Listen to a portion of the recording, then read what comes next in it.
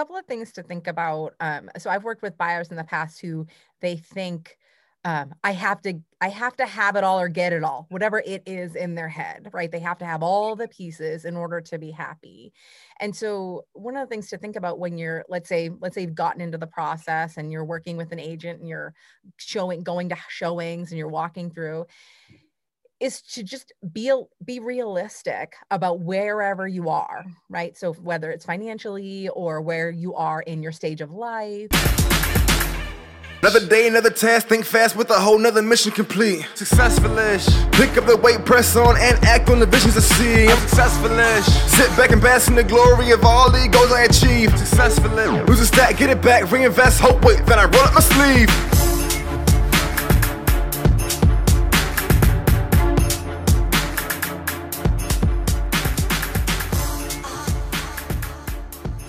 Hello, everyone. Welcome to the Successful-ish podcast. I'm Sarah Michelle, and today in the studio, I'm hanging out with my good friend, Shalmai Rivera, who is a realtor with Keller Williams and specialized in helping her community find their first and forever homes. So Shalmai, thank you so much for hanging out with us.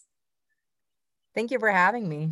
Yeah, I am so excited to talk to Shalmai because I know that real estate is one of those sort of grown-up things. It's one of those big steps into feeling like an adult that we all sort of know that it happens, but I don't feel like there's any real training or preparation. It's sort of one of those things that we all have to figure out on our first time through. So I'm excited for her to share some tips about how to start that process and be more successful in finding our first home. And then once we learn from that and are ready to grow, how we can find our forever home. But before I dive into that, Shalmai, what is something that you failed at this week?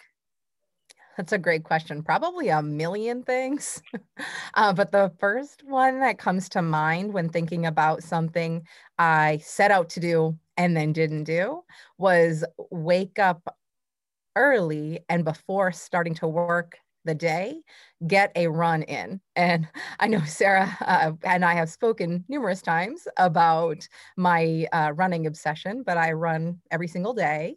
And I'm going to run at some point. That is always the plan. I run every day, a couple of 100 days in, but I have been wanting to do it before work and didn't make it happen once.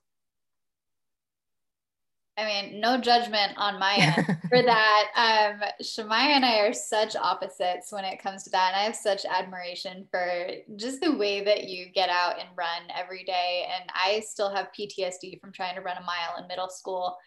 And I know Shalmai and I have been lucky enough to travel together several times on various business trips. And we are so opposite where she's waking up at 5, 6 a.m. to go exercise and start her day with a smile on her face and hello, good morning, and life is great. And I am passed out sleeping and cursing at anything that dares look at me before I have coffee. And I'm up at, 9, 10, 11 at night saying, woohoo, let's party, let's go drink, let's go find something to do, let's explore. And she's passed out. And somehow our friendship has still survived. But coffee. That's why our friendship survives. Coffee. Yes. Coffee and grace. Absolutely. So tell us a little bit about your life and your successful-ish story. Yeah. So I am, as Sarah said, a realtor with Keller Williams. And that's one of the things that I do. And I'm sure a number of people listening to this, they've got 100 things going on in life. But real estate is the thing that I am focusing on and working to grow. And so in terms of getting into real estate, I was very lucky to grow up with a mother that she had a real estate license, but she sold one house before I was born. And when I was in middle school, she actually started working with a nonprofit in Lowell, in the town I grew up in, that supports and educates first-time homebuyers. It's a first-time homebuyer program, and she worked there for almost 2 decades. And when I was in high school, she made me take the class, even though obviously at 16 I wasn't buying a house. In most states, you have to be at least 18 in order to purchase a home. But taking that class was an eye-opener. for me. Just understanding the real estate process. It's complicated. There's lots of steps. And so, like Sarah said, right, you don't grow up knowing how to purchase a home. That's not something that people talk about all that often. Usually you do it once, maybe twice. Some people do it a number of times, but you're not doing it every single year, right? You're not doing it every other year. It's not something you're doing all the time. So if you've purchased a home the second time, you don't remember everything. The third time, you don't remember everything, right? And then my older sister started selling real estate. So it's always been in my family and around me. I was lucky enough to take that same first time home buyers class a second time when I was 25. And with the assistance of my sister, bought a home. So I went through the process. Then I got a real estate license. That's awesome. And you actually bought a second home at some point, right? You also rent out as an investment? So that's the home that I purchased. I own a multifamily. Okay. So I don't own, I own the one, but it is a 3-family home. And so at first I was living in it, and now I rent out all 3 units as an investment. And my goal is to purchase 1 to maybe 2 more homes, whether they're multifamily or single family. That's awesome. So tell us a little bit about being a first-time home buyer. What are some things that we should keep in mind when we're thinking about buying our first home? Because I think that sometimes the process seems so complicated. I know for many of us, we sort of pre-disqualify ourselves from even considering purchasing, and we think that renting is the only option. And once you actually understand what goes into purchasing a home and building up equity and all of that, a lot of times you can actually save money by investing in a mortgage rather than rent. And it's a better decision for many people. It's just about understanding the process. So where should we start if we're looking at pursuing that goal?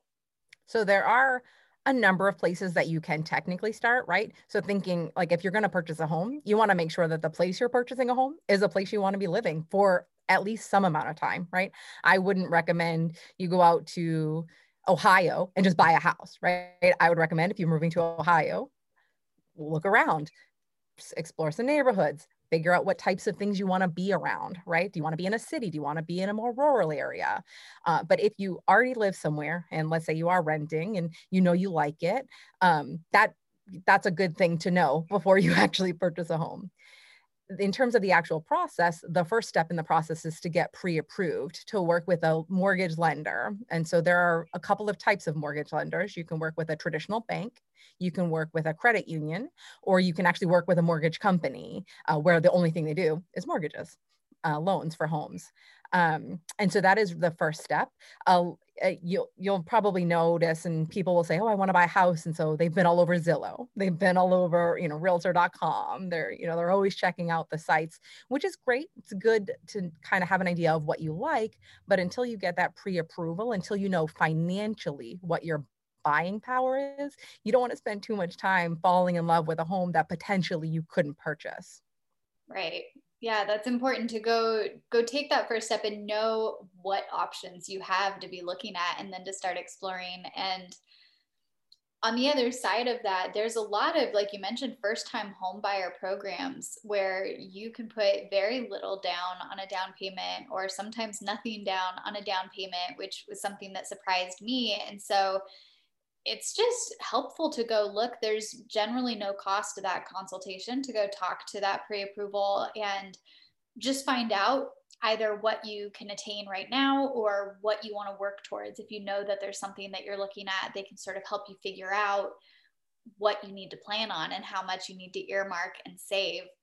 What was something that you learned through that process, either buying your first home or through walking other people through their first home, that you wish you had known earlier or that you would have done differently?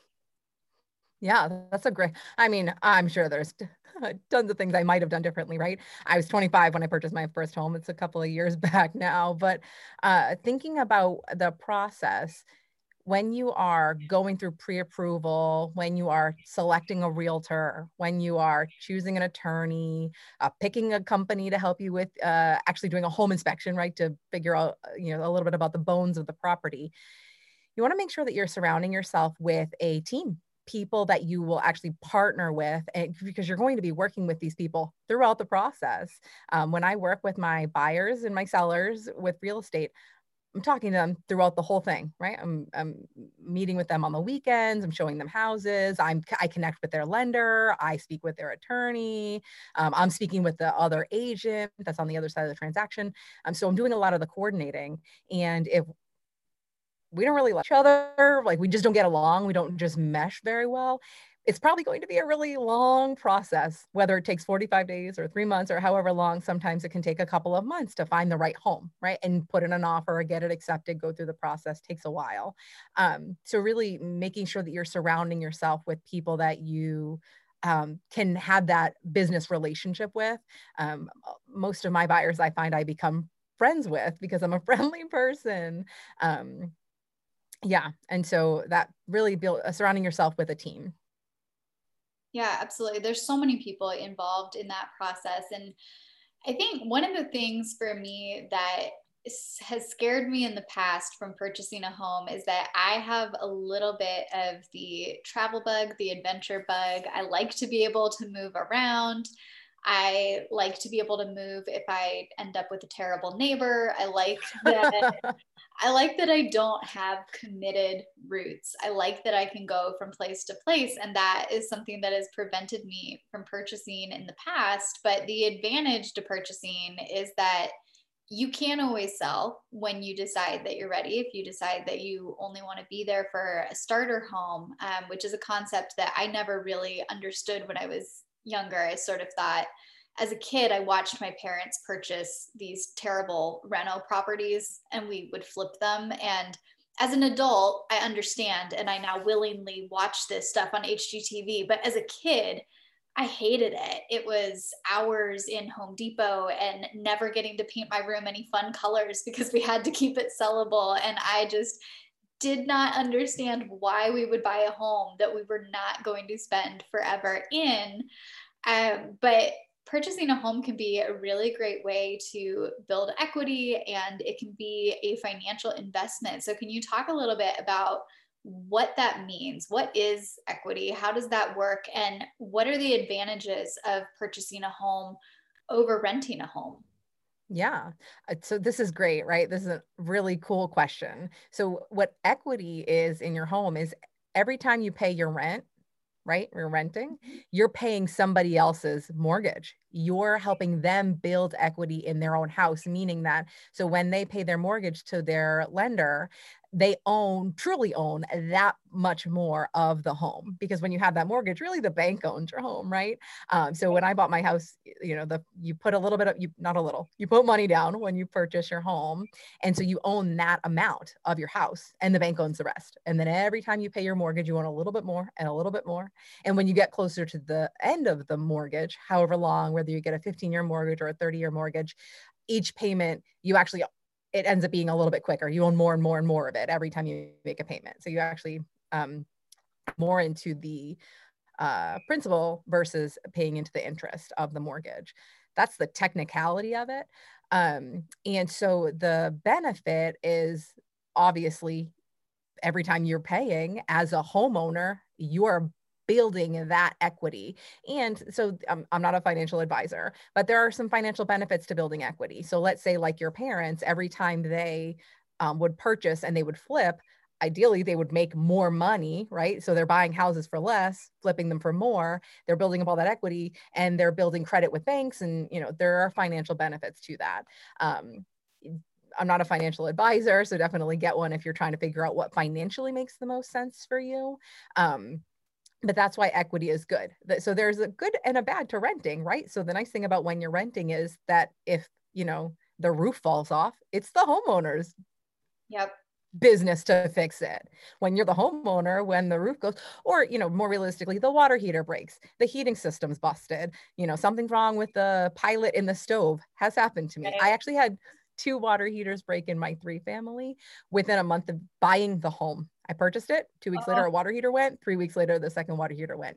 Good news, I have 2 new water heaters, right? They're probably not going to go for a long time, but. Although theoretically, and to play devil's advocate, I have had landlords in the past. Sure. Well, though it is their technical responsibility to take care of these things, It's a good point. it is not their priority. Whereas if it was my home, I would be able to do something about it much quicker. So definitely 2 sides to that coin. For sure. Absolutely. So from the landlord side of things, and let's talk a little bit about using it as an investment. So as a landlord, you purchased the space and then you rent it out and they pay your mortgage.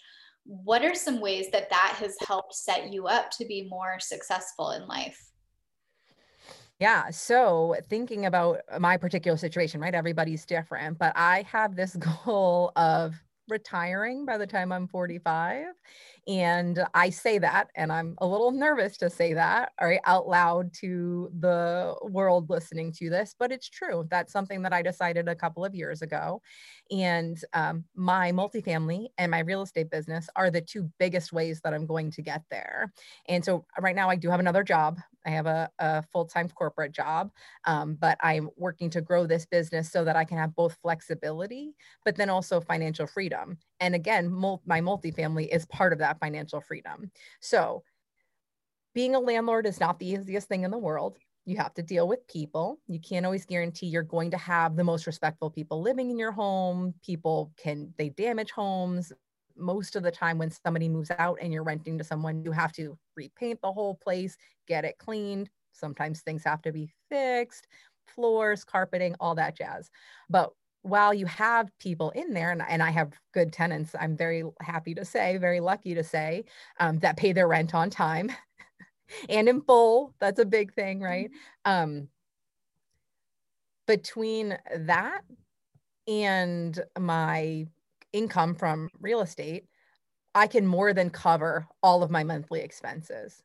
Technically, I could, as long as I have my real estate consistently coming in, I don't actually need my corporate job.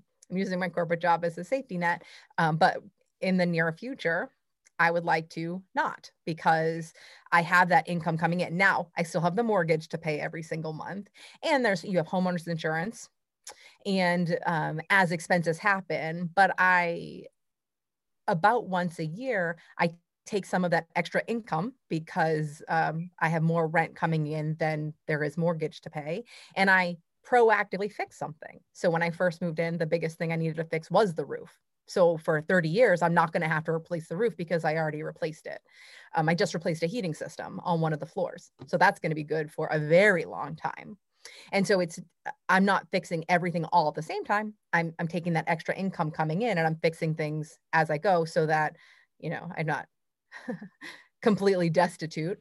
And then of course, at some point, someday, I won't have a mortgage because I will have paid the mortgage off, but the rental will still be coming in, the income. Absolutely. So I do want to ask about the moving from First and Forever Homes, but I want to take a little bit of a rabbit trail detour for a second, because I think that one thing I love about the way that you've created success in your life is that you are pulling from multiple streams.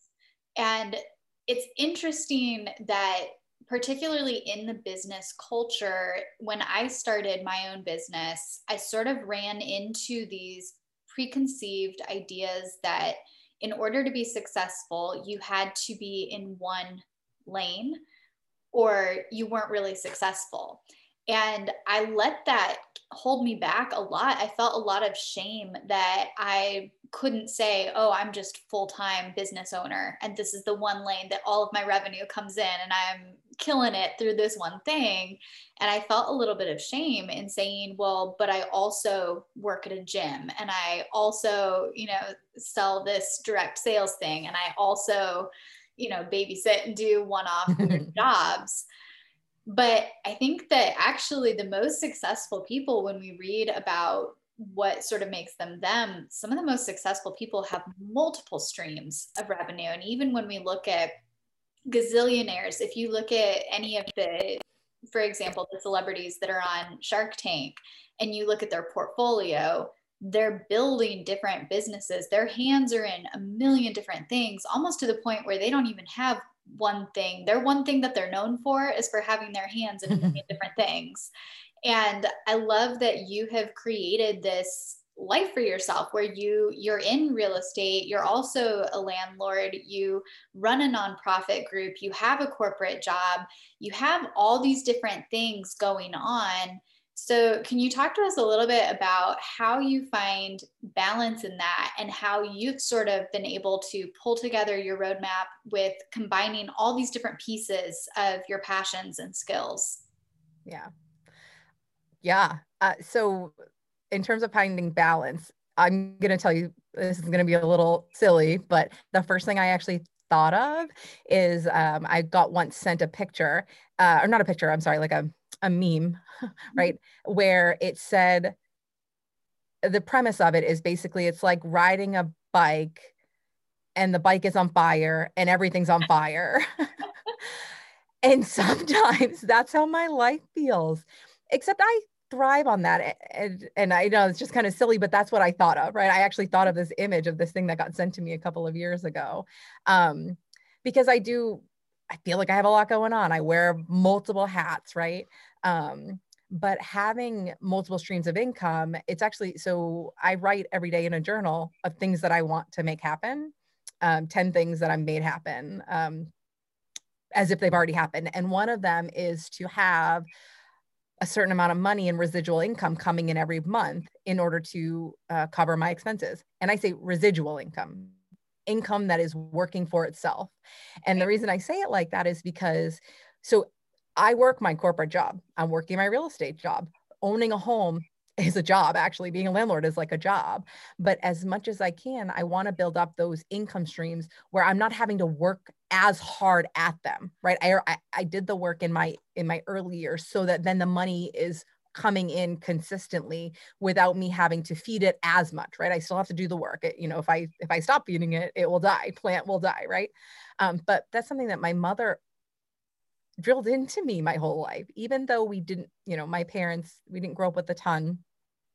That idea of being able to own a multifamily. And I have siblings that will never own multifamily. I actually have a sister, one of them, who said, no, I am not going to be a landlord. I don't want that life. I don't want that lifestyle. And so her and her husband purchased their first home, and it is their forever home. They're going to live there forever. They have the right number of bedrooms, the right number of bathrooms, the 2-car garage. They're happy. And that's it.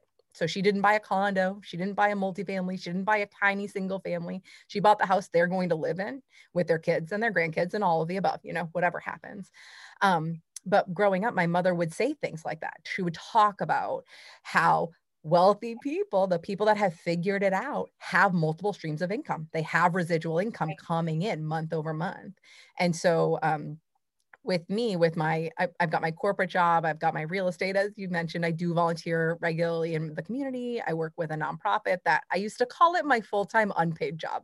I think that put some people off in the volunteer world, but that's what it felt like. It was like a full-time job. I just wasn't being paid for it, but it is something I'm passionate about. It's an educational nonprofit, and that's something I'm passionate about. But with the real estate, one of the things that I actually recently started doing, similar to the running, I run every day. Mm-hmm. I do something, whether it's a teeny tiny little something or a really big something. Like this to me, that what we're doing now feels like a big something. I do something every single day to positively impact my real estate business. And I write it down that I'm going to do it. And then when I do it, I check it off as a reminder to myself that that's where I'm going. Real estate is going to become my full-time thing. And if I'm not doing at least one thing every day towards it, I'm not being the successful person I want to be. And if I can do at least one thing every day, that is success. I don't, I'm not going to turn around and sell 30 houses tomorrow. It's not possible. But as long as I'm working in my business, I will get to the point where I'm selling 30 plus houses a year. Absolutely. There's so much wisdom in that, just in having multiple revenue streams and there's no such thing as true security or safety when it comes to finances. And I think that for many, the temptation or the thought is, oh, I'll just kill it at this one thing. I'll have this giant nest egg and then I can kick my heels up and relax. And that's just not the reality. Life can change in a minute. I think we've seen that with COVID. We've seen that with all kinds of different things. And even in terms of financial security with our vocation, a lot of times as a business owner, I had this idea that I needed to have some kind of a full-time corporate job and that needed to be my financial security.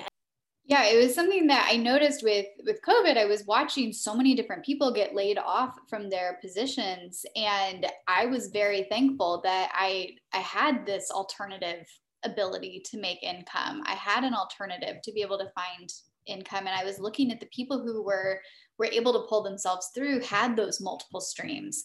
So I think knowing that is really smart, but also not just pulling whatever revenue streams there are, but being intentional about knowing who we are, what our energy is, what we're into.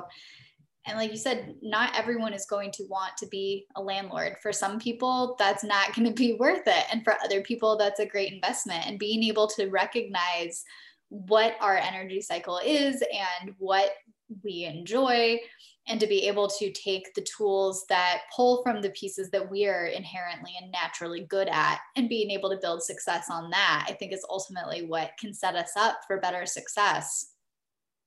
So when you're working with your clients and you're helping them sort of navigate the starter home or upsizing, downsizing, what do you think some of the differences are between a first and forever home? And what are some things that we should be keeping in mind, knowing that we very well may be purchasing more than a couple homes in our life? Yeah, a couple of things to think about. So I've worked with buyers in the past who they think, I have to have it all or get it all, whatever it is in their head, right? They have to have all the pieces in order to be happy. And so one of the things to think about when you're, let's say you've gotten into the process and you're working with an agent and you're going to showings and you're walking through, is to just be realistic about wherever you are, right? So whether it's financially or where you are in your stage of life, I would love to have, the 4 bedrooms and the 3.5 bathrooms and the 2-car garage, a kitchen, that we could show on the Food Network. But realistically, today in my life, even as a realtor, I recognize that's not where I am right now. And so I am more of in my stage of life, I am the owner of the one multifamily with a goal to buy another for that income. And then maybe someday I will have that home. And who knows, in 5 or 10 years from now, what I was thinking I wanted today might not be what I want, won't be where I am in that stage of life.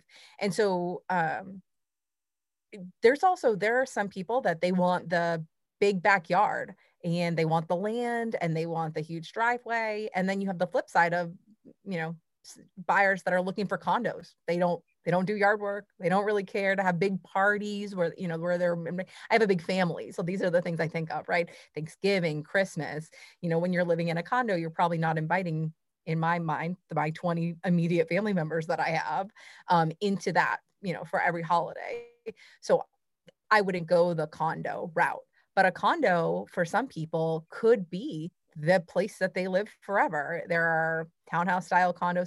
And that's the other thing is there are so many styles of home. You can live in a condominium, like a condo association, and your physical home could be separated from all the other homes. They look like single family homes. I've sold those before. And for some people, that's the lifestyle that they're looking for. I'm sorry, I got a little off track. You were specifically asking about the differences between starter home and forever home. And I'm glad you brought that up because of the conversations we've had, you have admitted, right, that you were assuming you need to buy that home that's perfect and has everything in it. But it's also to understand what somebody's looking for and where they are in their stage of life. That's the relationship that I'm building with them, because what you might consider a starter home, somebody else might that might be the home they live in forever. And what you're looking for to be the home, forever could be somebody's stepping stone. And so you had also mentioned earlier about your parents flipping houses, right? That's another route: buying, fixing up, selling.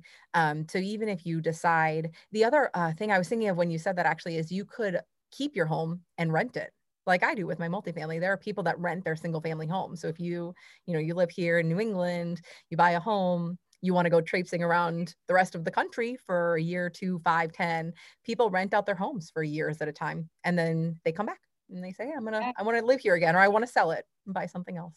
There's so many different options, and there's so many things to consider with buying a home as well. And I think that speaks to the importance of working with a realtor who you can talk to and have a relationship with. And, I know realtors are a dime a dozen. I think I could, throw a rock and hit one anywhere within 5-foot radius.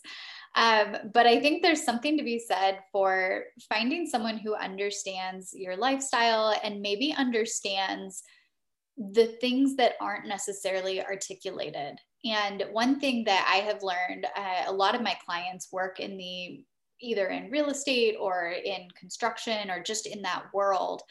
And they think of things that I would never think about. It's so much more than just going out and finding a house and saying, okay, I like this house. Like you said, you also have to think about, okay, is this house in a neighborhood that I like? Does it fit the lifestyle? Is it conducive to how I want to have this lifestyle? Or am I going to need to do renovations to the house? Or can I do renovations to make this the dream house in the neighborhood I want? There's all kinds of things with the inspections or with finding the right buyer. Sometimes it's not necessarily the first person who offers you the highest ticket.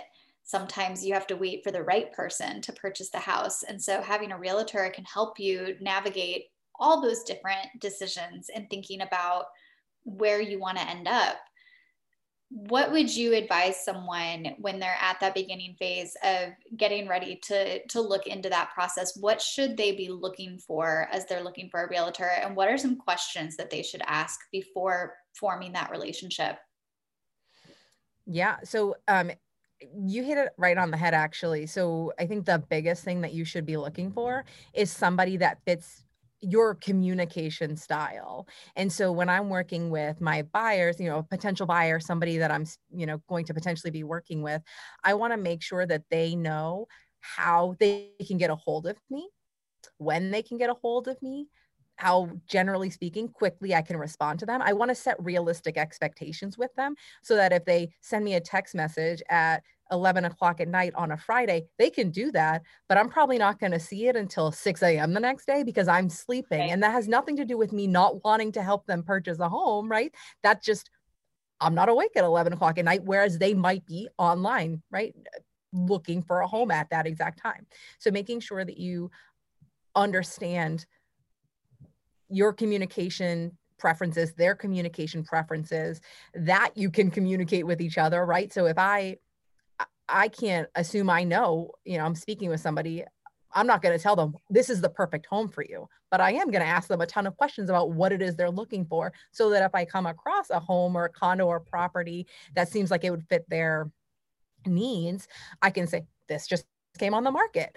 Are you interested? Do you want more information? Let's go take a look, right?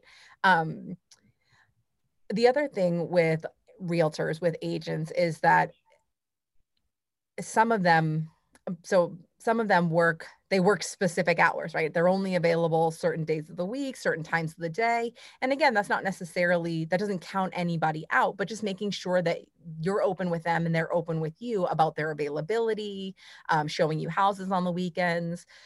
You want to make sure that you're asking, I mean, there are so many things that you could ask, right? As a realtor, as somebody that's worked in the business for a long time, I can recommend lenders to my buyers. I can recommend home inspection companies. I can recommend attorneys, right? There are people that I've worked with.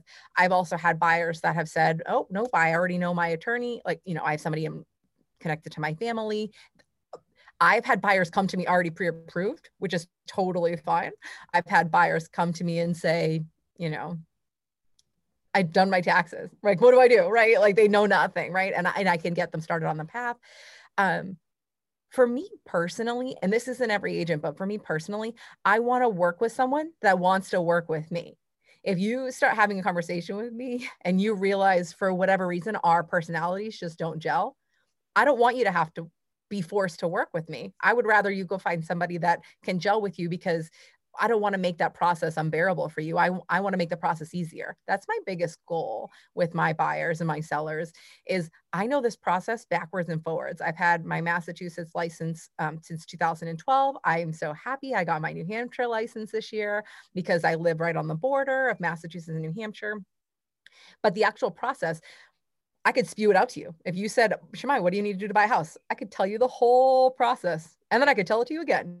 And I'm okay with that. I have a little bit of that educator. I'm not a teacher, but I was a trainer. I have a little bit of that educator mentality. And I like to help people. I want them to know that I'm there for them throughout the process. I'll hold your hand if you need it. If you're more of a person that says, I'll tell you when I find something I want to take a look at, that's fine with me as well. There are some agents that aren't like that though. And it, and I completely understand it, right? When you run into an agent that is constantly pushing you, let's go look at this, let's go look at that. And you're realizing they don't get me, right? I've had buyers tell me that they've worked with other agents that are like, oh, all they do is send me listings all day long. And I'm telling them I don't even want to look in that town, right? They're not really listening to their buyer, their client, right? I'm not pushy.